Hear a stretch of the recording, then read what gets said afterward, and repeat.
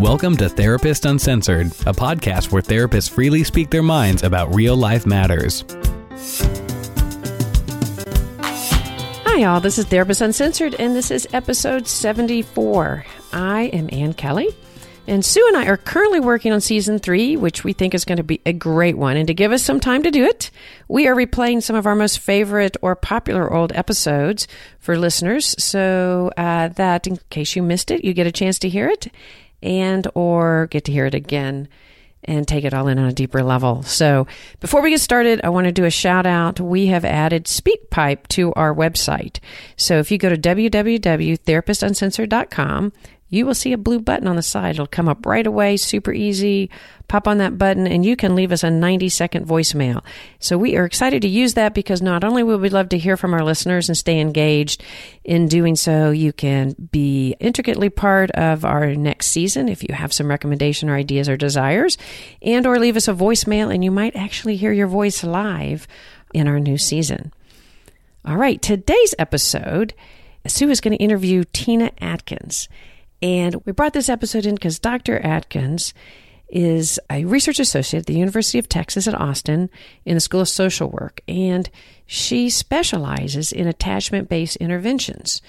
And she studied under Peter Fonagy and Patrick Luton at the University College in London and the Anna Freud Centers. And so she has a wealth of knowledge, and in this episode, Sue and Tina discuss the concept of mentalizing. And mentalizing is a critical component of being able to relate in a secure way. And so what they give us in this episode, not only they're going to start off with a discussion of just the baseline of how attachment develops in kids. And for the longtime listeners, this will be just a familiar reminder. And for new listeners, it'll be a bit of an overview. And then they pretty quickly jump into talking about using mentalizing in the everyday world as a strategy for developing deeper connections with ourselves and relating to the world in with a skill that involves more security. Sometimes we, no matter what our base of attachment style is, we unintentionally relate in a really insecure way, both to ourselves and to other people. And the concept of mentalizing is a great reminder and strategy for how to get to a deeper level of connection to yourself and other people. So we think you're going to love it. All right, so let's get started. We are very excited today to have a very special guest with us who's going to take us right into the heart of the research on attachment. So if you haven't heard about metacognition and reflective function and mentalization, you're going to be an expert by the end of this episode. So just while you're listening, just know that part of why we brought Tina on the show today is that she has got some real data, and her experience is evidence-based. Mm-hmm. And so these aren't just somebody's good ideas. And where they are somebody's just good ideas, we'll tell you the difference between that and what we actually know. But let's just start with a bigger framework in case somebody hasn't heard more about Therapist Uncensored and been listening and following along about attachment. Sure. What's the big deal? The big deal? Why'd you go all the way to London? Right. Yes. Well, that's a great question. You know, one of the things that I realized was that I was working with, many of these sort of dysfunctional families or children that are being abused or neglected. And so if you go back to the basic question of, why are these parents treating their children so horribly, or even just, not great, spanking, things like that, things that I didn't like to see. And I knew from working with these parents that they themselves had been traumatized. They had a background that nobody was addressing. Nobody was talking about the intergenerational transmission of trauma or any of these things yet. And so already I knew that this was a parent who had been a child, and they had experienced their own history that nobody was addressing, and now they are parenting their own child, not just how they were parented, but through the eyes of perhaps a damaged child, their own inner damaged child. So already I knew that things weren't being addressed. And I knew attachment was important in the sense of I learned a little bit about it in the classroom, knowing that if you had been securely attached as a baby, that your outcomes in life were much better. You had higher IQ, you had improved mental health, you were able to make relationships and have successful jobs. And so I'm like, what is this magic secure attachment? It's like an elixir. It's elixir. But it's measured at 12 months. So I'm like, well, we have all these kids in and they're older. So what do we do then? So there's a lot of questions about that. Like, I didn't know, and I wanted to know a lot more. And so going to the source, John Bowlby studied in, he was from London. And so going to the Anna Freud Center, which is definitely an international center that studies attachment and child welfare and families, was so helpful for me. I learned things I just had no clue about. And it just took me on a deep, deep level of understanding attachment and families and all these things. So on the most basic level, that's what it is that they've shown, research has shown that when a child has a safe, loving connection, basically the idea of a secure attachment is that it provides safety, comfort, and pleasure. Those are the three things that secure attachment provides in the most basic sense between parent and child. Safety, comfort, and pleasure. Those three different kinds of pillars, right? But those three elements sort of are the hallmark of a securely attached child and parent. What I like to tell people is that this is something that follows you throughout your life. All your best relationships you find in life, if you look at your relationships right now and reflect on perhaps that's how you chose your spouse, they provide safety, comfort, and pleasure for you. If one of those is missing, then there's, typical issues. But anyway, so following that path out, there, outside of secure, on the opposite of that spectrum is insecure, right? There's this, okay, well, what if something's missing? What if a parent is not providing this or a child is insecurely attached? And there's a lot of details underlying that, but the basic is that child does not feel safe. They certainly aren't always feeling comforted, or there's no pleasure. There's a lot of other factors in there. But from a research perspective, if I measure an infant at 12 months old and they are insecurely attached to their parent, and you just follow that child and parent through the rest till they're 18 and do nothing else, no intervention, nothing, then that child has a much higher chance of having mental health issues, of having drug and alcohol issues, physical health issues. And they're able to trace it back to 12 months old having insecure attachment. And one of the really cool things I remember hearing about is that you can predict a child's attachment status by the attachment status of the parent before the child is born. Yes. Isn't that crazy? That's the research they did at the Anna Freud Center. They interviewed pregnant mothers, right? They gave them the adult attachment interview. And they found that if they gave them a sort of if they gave them a designation of like an insecure, it's not the term, but insecurely attached adult, they would predict at 12 months their infant would be insecurely attached. In the same way that they are. Yes, they were. And that at 18 years, that child had poor outcomes compared to secure. All from an interview with a pregnant mother. So before she even has a child, they could essentially predict how that child would have, or their mental health issues or anything like that at 18 years old. Shocking to me. Powerful. And this isn't genetics. No, this is outside of genetics. They controlled for poverty and mental health issues and all kinds of other things. That's right. And what that showed me, or what one element of that became very powerful for me in deciding how to, create interventions or research, was that the relationship was one of the key factors of how we become healthy in this world. The relationship with your primary caregiver, the actual relationship. So in her mind, as this pregnant mother being interviewed, had already an internal model of relationships. And that's how she was presenting her answers. And that's how she was fantasizing her child and all of these things. That was the most important factor, more than anything else. And they measure it through the narrative style. Mm-hmm. It's not, and you all ongoing listeners know about this, but it's not what has happened to us, but what the sense that we've made of it. And it's not what the mother was saying. It's how, in a sense, it's how she's speaking and how she comes to make sense of it.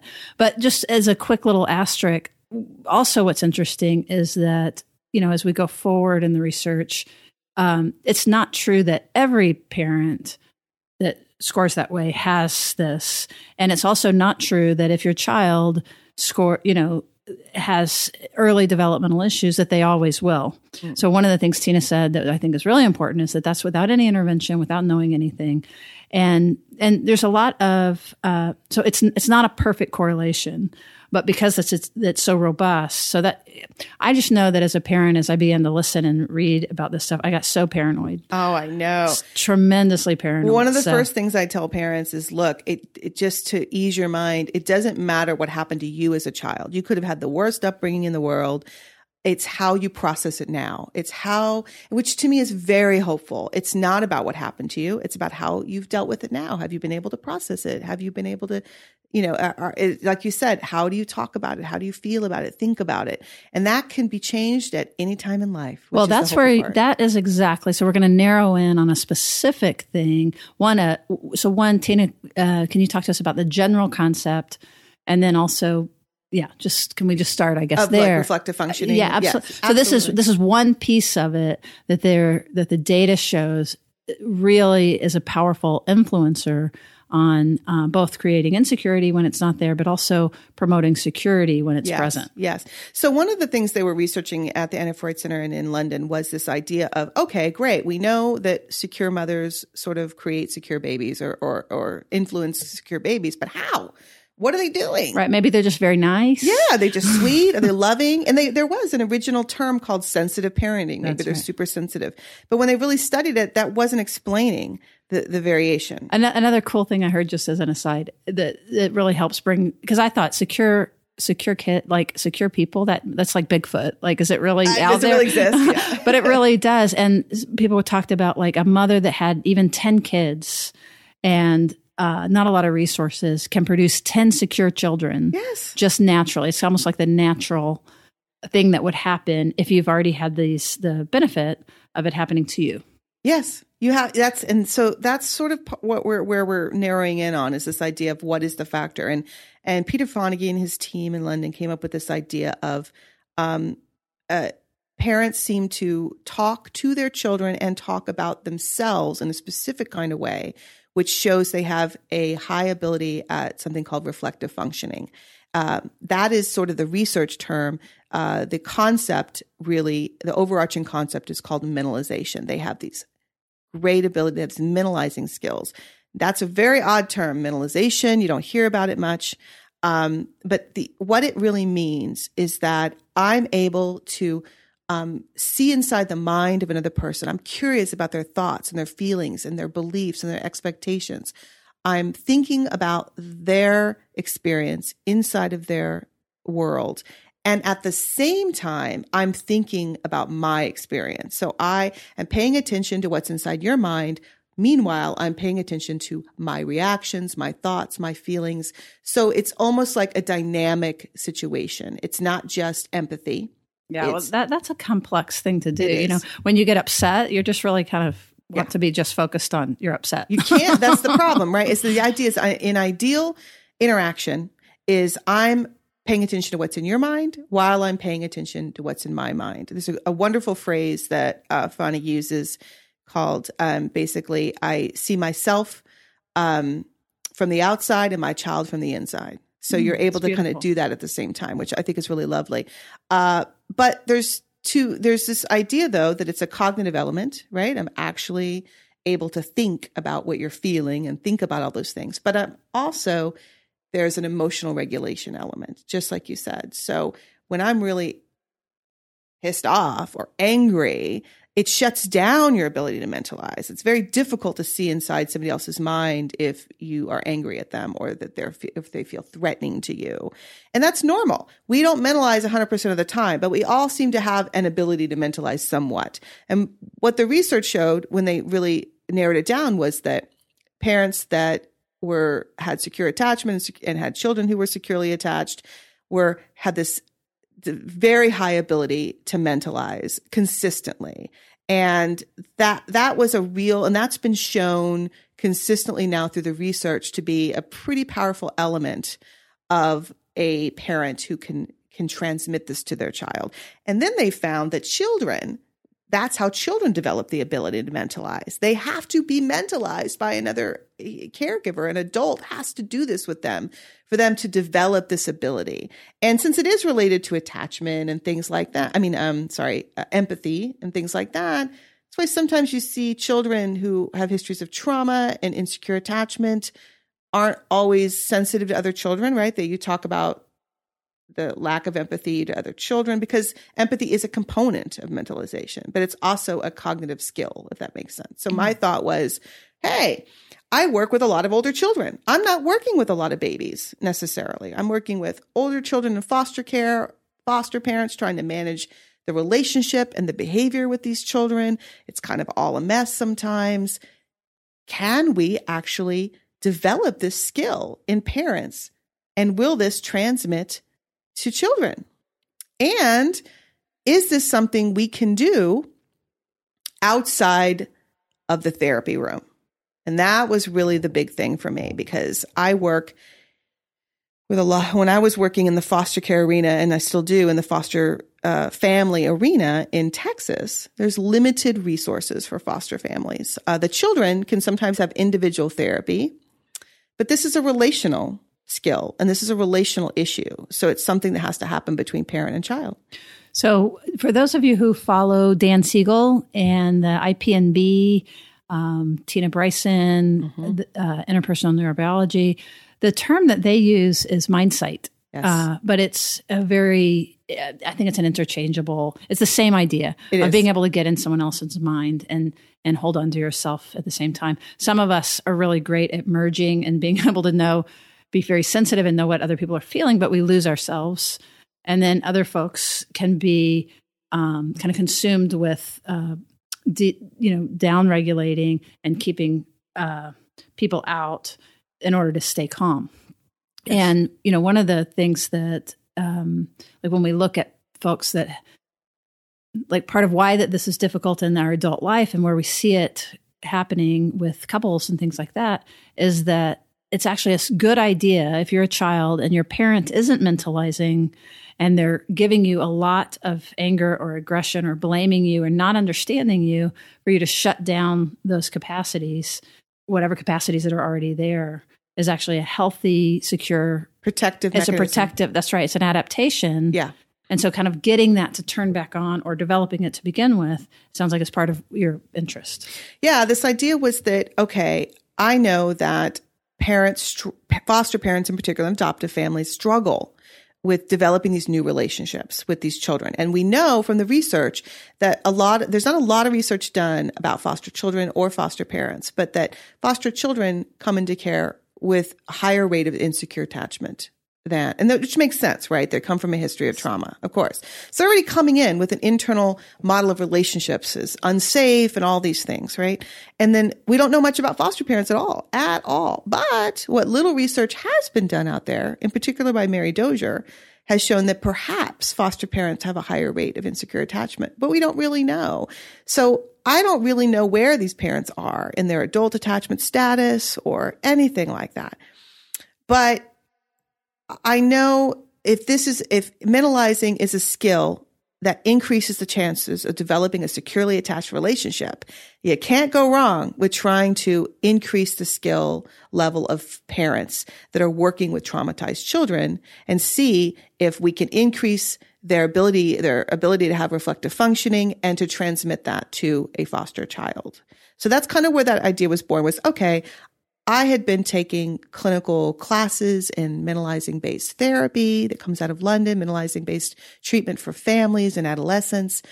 And I realized that a core component of that therapy is psychoeducation, because you kind of have to explain why it matters for parents to have buy-in, right? It's even in therapy. Why should we even care about this stuff? Why should we learn about this stuff?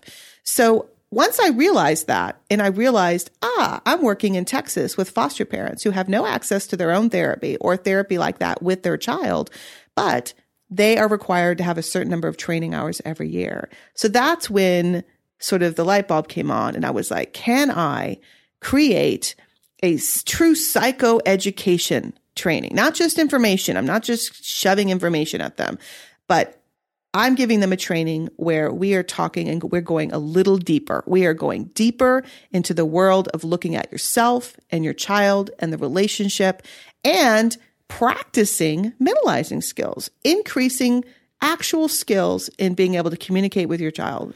So can you give us an example of like what a mentalizing skill might look like?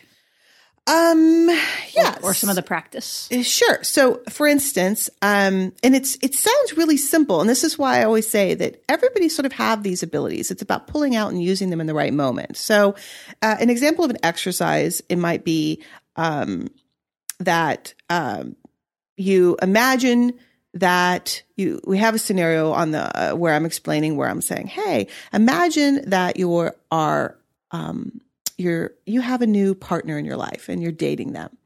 You've only been out with them a few times and you're really into them, but it's not quite serious yet. Okay. And one weekend you're out with your friends and you're at a restaurant and you see that person with somebody else and it looks like they're having an intimate dinner. So the first thing I ask you to think about, and you can think about this right now as you're listening to this, is what's your first gut reaction? What's your feeling? Are you mad? Are you suspicious? Are you curious? Are you like, I don't know what's going on? So the first thing is the self-reflection of mentalizing your own gut reactions to that scene. And when you're in a classroom and when you're talking about this with a variety of people, what you start to realize is everybody has a different response. There is no one response. Some parents are instantly angry at this scene. They are mad. They are furious. Some are like, I don't really know yet what's happening. Already you see that we are thinking or already making up an idea of what's happening between this person we care about and a stranger. And we're either getting defensive and angry about it. We have the worst case scenario in our head, or we have a different idea of what's happening. So that's the first thing. And then we talk about, for instance, okay, what would you then do? What would be your next step? And then you get all kinds. If you think about it, what would you do? Would you go up? Would you confront? Would you leave? Would you sit there? Would you think about it? So many variety of responses. And then there's this idea of where do those come from? And then we can talk about internal working models of relationships and how it relates to the way you were parented and all kinds of things. But in the end, our ideas, our ability to mentalize the situation and be open and flexible and curious about all the different capacities or all the different ideas of what could be happening in this scene will determine what we actually do. So for instance, the parent or the person who's listening and says, oh, I would immediately go up and confront them. I'm mad. What we discover in this scenario is that this partner of yours is actually meeting with their sibling that they hadn't seen in a long time, who came out of town last minute. So here they are having a lovely, intimate little dinner. And you have perhaps now just ruined the relationship by going up and being a little crazy, as they like to say, right? It's like, so your ability to stay open and curious and flexible and truly mentalize the situation in terms of keeping an open mind, essentially, and being able to control and emotionally regulate yourself and your behavior is what dictates how successful your relationships will be in this world. Let's take a quick moment to thank our sponsor. For those listeners out there that are therapists, most of us want to spend our time with our clients and not with the tedious paperwork and billing, scheduling, etc. Theranos provides practice management software that can really help and has helped thousands of therapists out there better manage and grow their practices. Now, they've set up a special offer just for our listeners. You can try Theranos for free and then receive 20% off your first 3 months if you sign up at theranos.com/therapist-uncensored, or go to our website and you can click on it from there. Thanks. I love that example. I was just totally putting myself in it. It's great. You say something that even just that example, what's implied in it is even just hearing everybody else having a different reaction. Yes. You come to understand that your personal reaction is simply that, and that you're having beliefs. And so even the difference between this is actually happening, that cheater, to, I'm thinking that he's or she is a cheater. Like just that movement. That's alone, a leap. That's a big leap. That I'm having beliefs and that I'm having reactions versus when we are in it, sometimes that's gone. and it's all very just concrete and literal.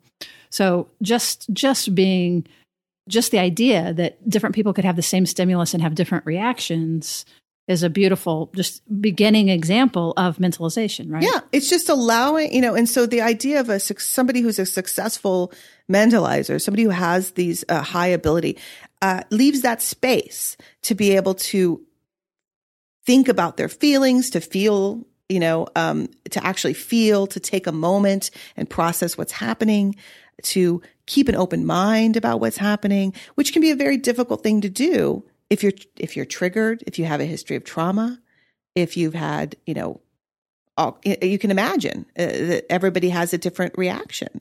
And it's fascinating to me to hear them all and opening the minds of saying that the minute we make it super personal without really, what's the only way to really know what's happening here? The only way is to literally have a conversation with that person in an open and flexible way to find out what's really going on. If you run in and attack, if you run in and confront, shuts them down, shuts you down. And I use this as an example because it's very relatable and it's sort of non-triggering in many ways because it's just a general situation. But it happens every day between parents and kids. Right. Parents will be triggered by their kids. Kids will, I hear parents all the time, my friends even, not even just foster parents who are just like, he's really just trying to get back at me, which could be true, could not be true. But once you decide, you know exactly what they're doing or what's inside their head without actually talking about it, then you shut down your mentalizing actually. So, well, in some ways, this is very challenging what you're talking about. It sounds simple on one level. I know. But you have to move from knowing, which is a very comfortable place to be. Yes. My righteous indignation is... That's right. I know my kids. Exactly. And it's just unexamined, but it feels really good to be in it. And you have to give that up and move back to a place of not knowing, which is actually a much more... we've talked on this podcast a lot about the biology of this and the science related to the neurobiology. So that's really literally moving into a different area of the brain, moving up. So from a limbic response to more of a prefrontal cortex response, where now you're able to reflect on your heart rate and the blood coursing through your body. And we've talked about it before as like a crow's nest on a boat, you know what I mean, where the guy goes up and he has binoculars and he can he can kind of see what's going on. Mm-hmm. We can't necessarily stop it, but we can begin to reflect on it. And that in and of itself, it changes neurologically where it's coming from. But what I really like to think about is it is giving up something, because to not be reflective feels really good. It's true. It's like control. It's security in some ways. Emotionally, yeah, it's terrible. Yeah, but we're brittle. Yeah, we're not open. Right. Well, I mean, some of the hallmarks of mentalizing are perspective taking, curiosity, the unknowing, being uncomfortable with the uncertainty, and be willing to explore it in the moment. And it's easy. It's much easier to do when things are calm and nice and pleasant. It's much harder to do when your child just mouthed off at you, Absolutely. And then it's like exploring your triggers, right? Yeah, the sass. But some things, we talk a lot about triggers with parents. Is some things bother you, like, for instance, kids lying to me doesn't really irritate me as much as it does some parents. Some parents, it's a huge trigger, lying. Yes. Right? Or it just depends. And so where do those triggers come from? Why am I not personally offended by the child's lie, but you are? Right. It's fascinating to think about, but it's also necessary to fully mentalize, to not sort of overreact or react in the moment. So this is actually a way which I'm really discovering the more and more I deliver the training and the intervention, is that parents are telling me it's a way to help them emotionally regulate themselves, which I find fascinating because that is the hardest thing to do. And we always say, take 10 breaths and breathe. But there's a cognitive element in there too. Yeah, there's more to it. If you personally feel offended or threatened, then you're not going to take time to breathe. You're going to go on the defensive. You're going to protect yourself or what have you. A lot of this is unconscious, but some of it you can control. Well, I love that because it brings in the intersection of the biology and unconscious forces and then cognition. and how they all interplay, because it might be that without the breath, we aren't able to catch the curiosity, True. But you're right that even if we're sitting there breathing, but we stay in the exact same State cognitive of mind. space, the breathing isn't going to do it. That's right. It's Because a you pause. know that That's you're right. being threatened That's right. and you were going to respond appropriately. So that the breathing, in a sense, gives a chance for reflection to begin to ease back in. And again, that happens typically when we feel a little safer. But also what I love about what you're doing, Tina, is that expanding that capacity. So it's not just when I'm calm, I can do it, but we want to grow it in people so that even when you're not calm, you can kind of work your way back to it. And that was the question, because to be honest, I mean, obviously, since I'm a researcher, I'm really curious about how things work, but also I am a clinician and I love teaching and I'm developing these interventions. So I'm with the parents and I'm in the classroom and I'm experimenting with these different methods of what really works at home, because I'm not there with you. I can't go home with you. I don't really know what's happening. So what I've learned, at least so far, is that I don't know for sure, but the data is very promising, this idea that practicing while you're calm, while you're in the classroom in a safe place with perhaps other people that understand you or not. But so far, that's how I'm doing it, right? These are with a group situation, small groups, 10 to 15 parents. They're all in the same boat, essentially, and they're practicing. And then they're reporting that they're going home, and in the middle of a difficult moment, they're able to do this when they weren't able to do it before. And that to me is surprising. I'm hoping it sticks, but it tells me something that perhaps they don't even have to practice in a difficult moment, but by just practicing, sort of like meditation, by changing the brain or changing the way that we think about things, that you can't help, but then it changes you. It changes you, perhaps. I love that, that the mind changes the brain and the brain changes the mind, and it's just this interplay. Yeah. So I have this story of a parent a number of years ago who went through the intervention, and she was a longtime foster parent. She fostered teens, and often difficult teens. And this was a 3-class. We had 3 classes that we did, and this was after the second class. And she said that something happened. And so she told me this story about she has this teenager who is 17 and has been quite difficult, lots of behavior problems. And she was about to ask her to leave the home, because what was happening was she was going to school and fighting and getting suspended. And then the parent would have to take off work. And it was just wreaking havoc. And the parent was telling me, the mom, she was like, look, this child makes me angry. And this child would come. So every time this happened, the general thing was she'd come home, they'd have an argument about it, she'd get a consequence. You can imagine, how this would go down. And so she was telling me, so I got the call from the principal, it's suspended again. I was so angry.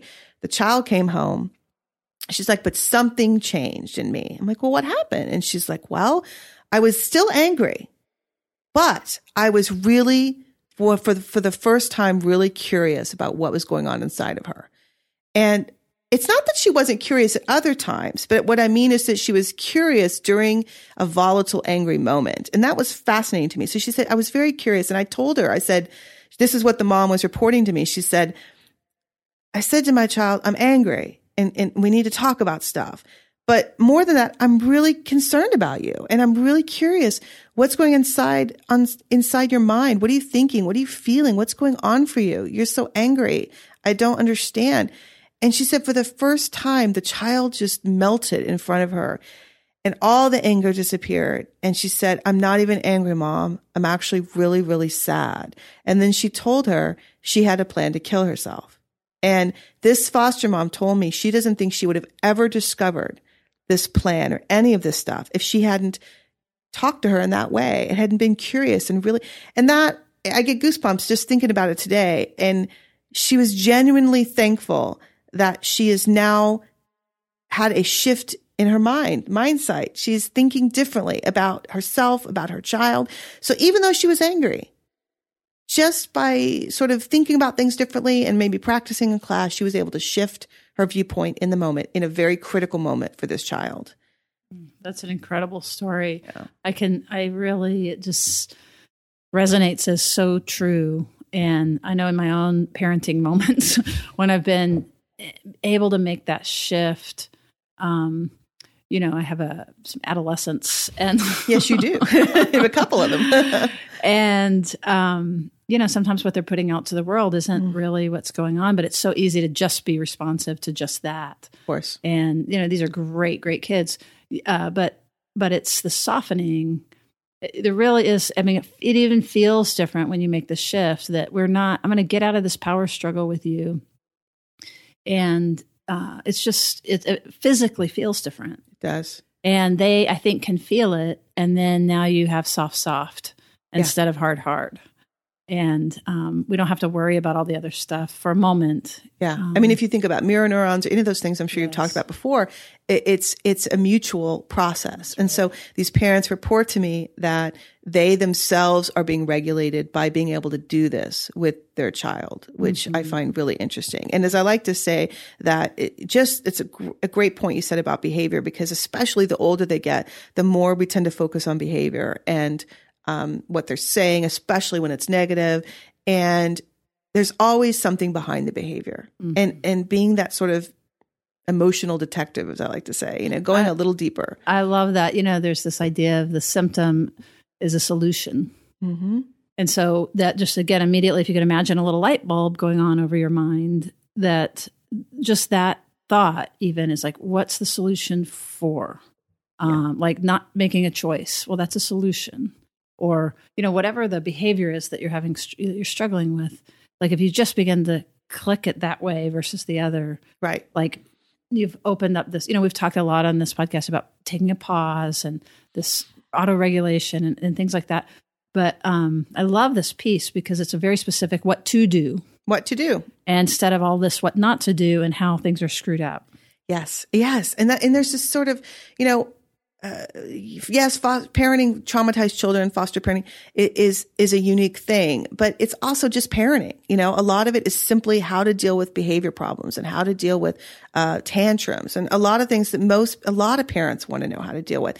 And as I like to say, it's like these are sort of ways to increase your own toolbox, your skill level, so that you can deal with issues individually, because I can't tell you what to do. You have to figure that out on your own. But everybody wants to feel better about their relationship. They want something that reaches deeper.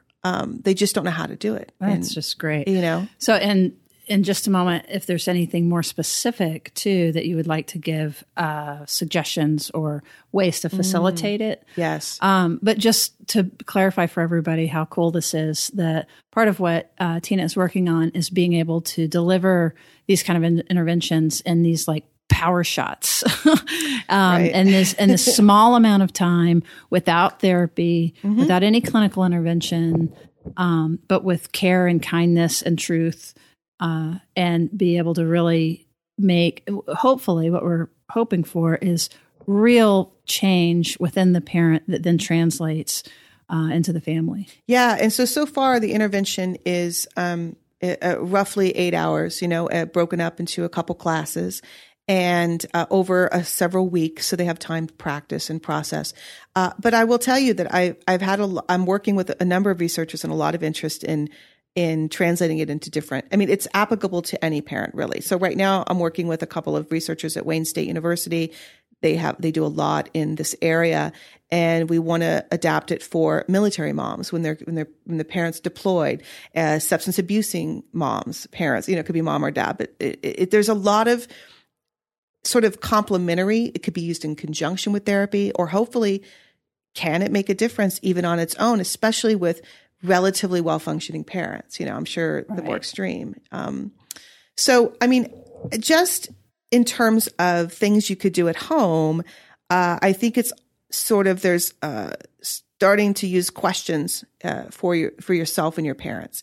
So for yourself and your children. So starting to think about, be curious about why they did what they did. What's behind their behavior? What are the emotions behind the behavior? What were they thinking when they said that? What were they feeling? Yeah, and it doesn't sound like, what were you thinking? No, you're not saying it. You're actually doing it. You're doing, what I like to say is, if in the moment you may not be able to do it. So later on, when you have a calm moment, this is when you think about it. So it's not too late. It's not, no. So you think about it later and you say, hey, what was he really thinking or feeling when he did all that? Why did I react that way? Why was that a trigger for me? What, am I cranky? Am I sleepy? Am I hangry? What's going on with me? And why am I doing this? So it's just being curious and starting that process. But even in the moment, if you're able to, when you're in a difficult place with a child, being able to sort of stop and think and say, hey, I know,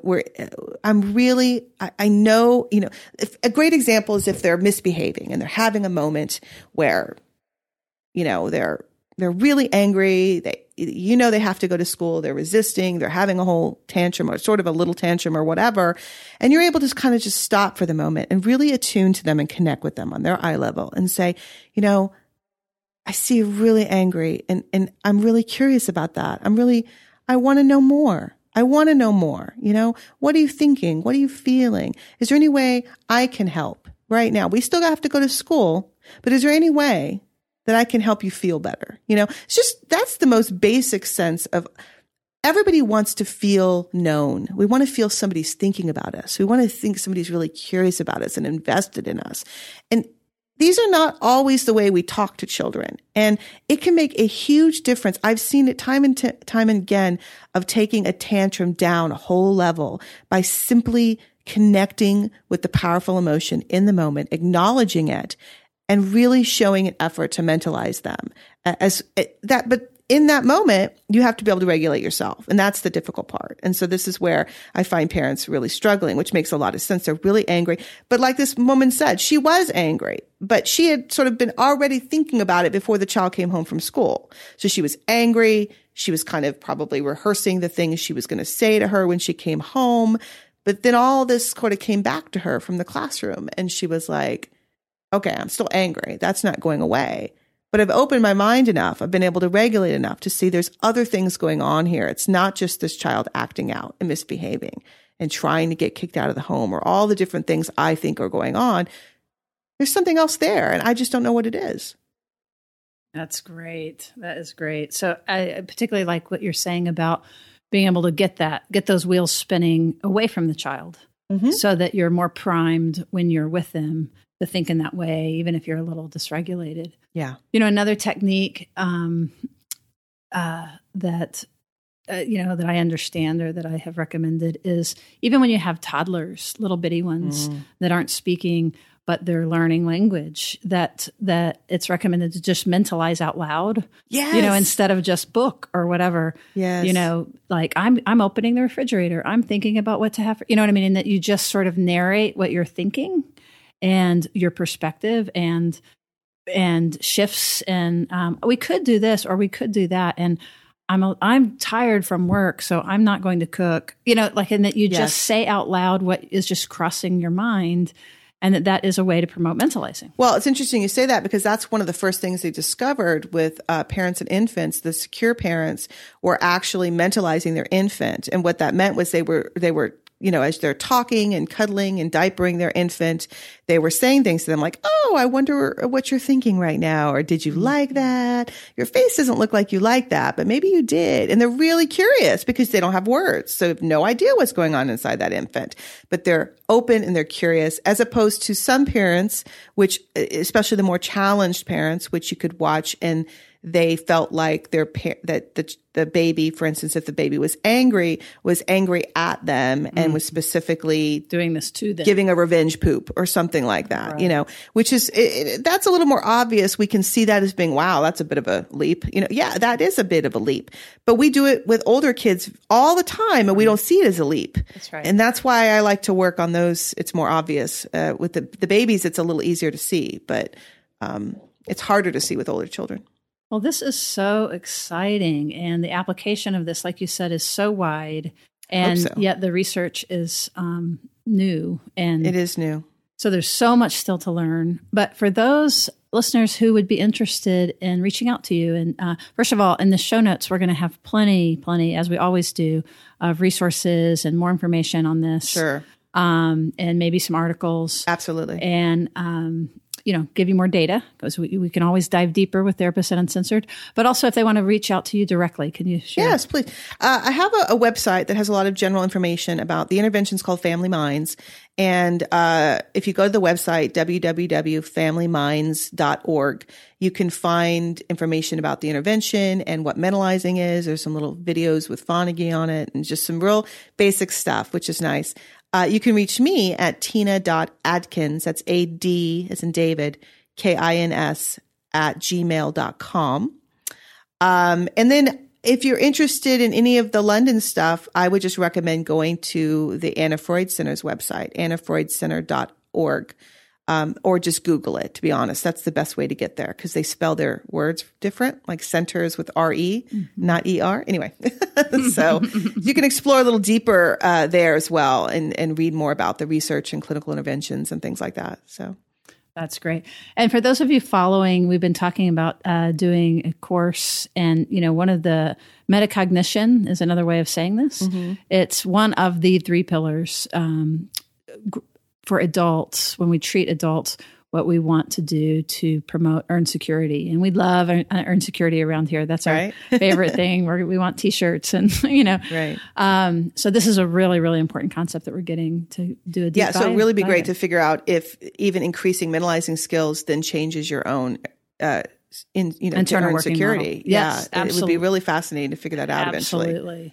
Love it, love it, love it. And I had mentioned this to Tina before we got on, but when there's a whole organization that was developed just out of this, a little footnote that where Fonagy said that in 6 weeks that low-income mothers can be taught this skill. So we don't have to be in therapy for years and years and years and years, or even in a secure relationship necessarily. But if you notice, those are mentalizing is some of the things that happen in these secure relationships that ends up converting us. But this is a much more direct, specific intervention, so we can do it faster, which we always want to do, right? It's like one significant Speed skill. it up. Okay, great. Yes. Yeah, and actually the mentalizing based therapies are meant to be short term as well. And so those are kind of cool. But fast and furious. Great. So thanks for listening. If you would like to hear more, like I said, check out the show notes, and please join our email list. You can find that at therapistsuncensored.com, and absolutely subscribe to your favorite podcast player. And if you haven't yet, rate us and review. That's always super helpful. And last suggestion, not to throw too many at you, but if you want to get a little more information about all of this, Tina is on our Therapist Uncensored online community. She's one of the members. And we might be doing some cool stuff together live to get more of this out there and take questions and everything. So keep your questions coming and your feedback and your comments. We're super open, and we can use those if we are able to make this work to be able to do something on the Facebook page and go live and interact more directly. And also, I'm actually a researcher at University of Texas. I don't know if we mentioned that. So I'm in the School of Social Work. And so that's where I have a page in there somewhere as well. So that's awesome. Good. Okay, because our listeners often are very smart and intelligent about these things and want to know more. So there you go. Hope that we've done a good job of delivering that. And thank you very much for listening. Again, share this freely, and we will see you around the bend. Therapist Uncensored is Ann Kelly and Sue Marriott. This podcast is edited by Jack Anderson.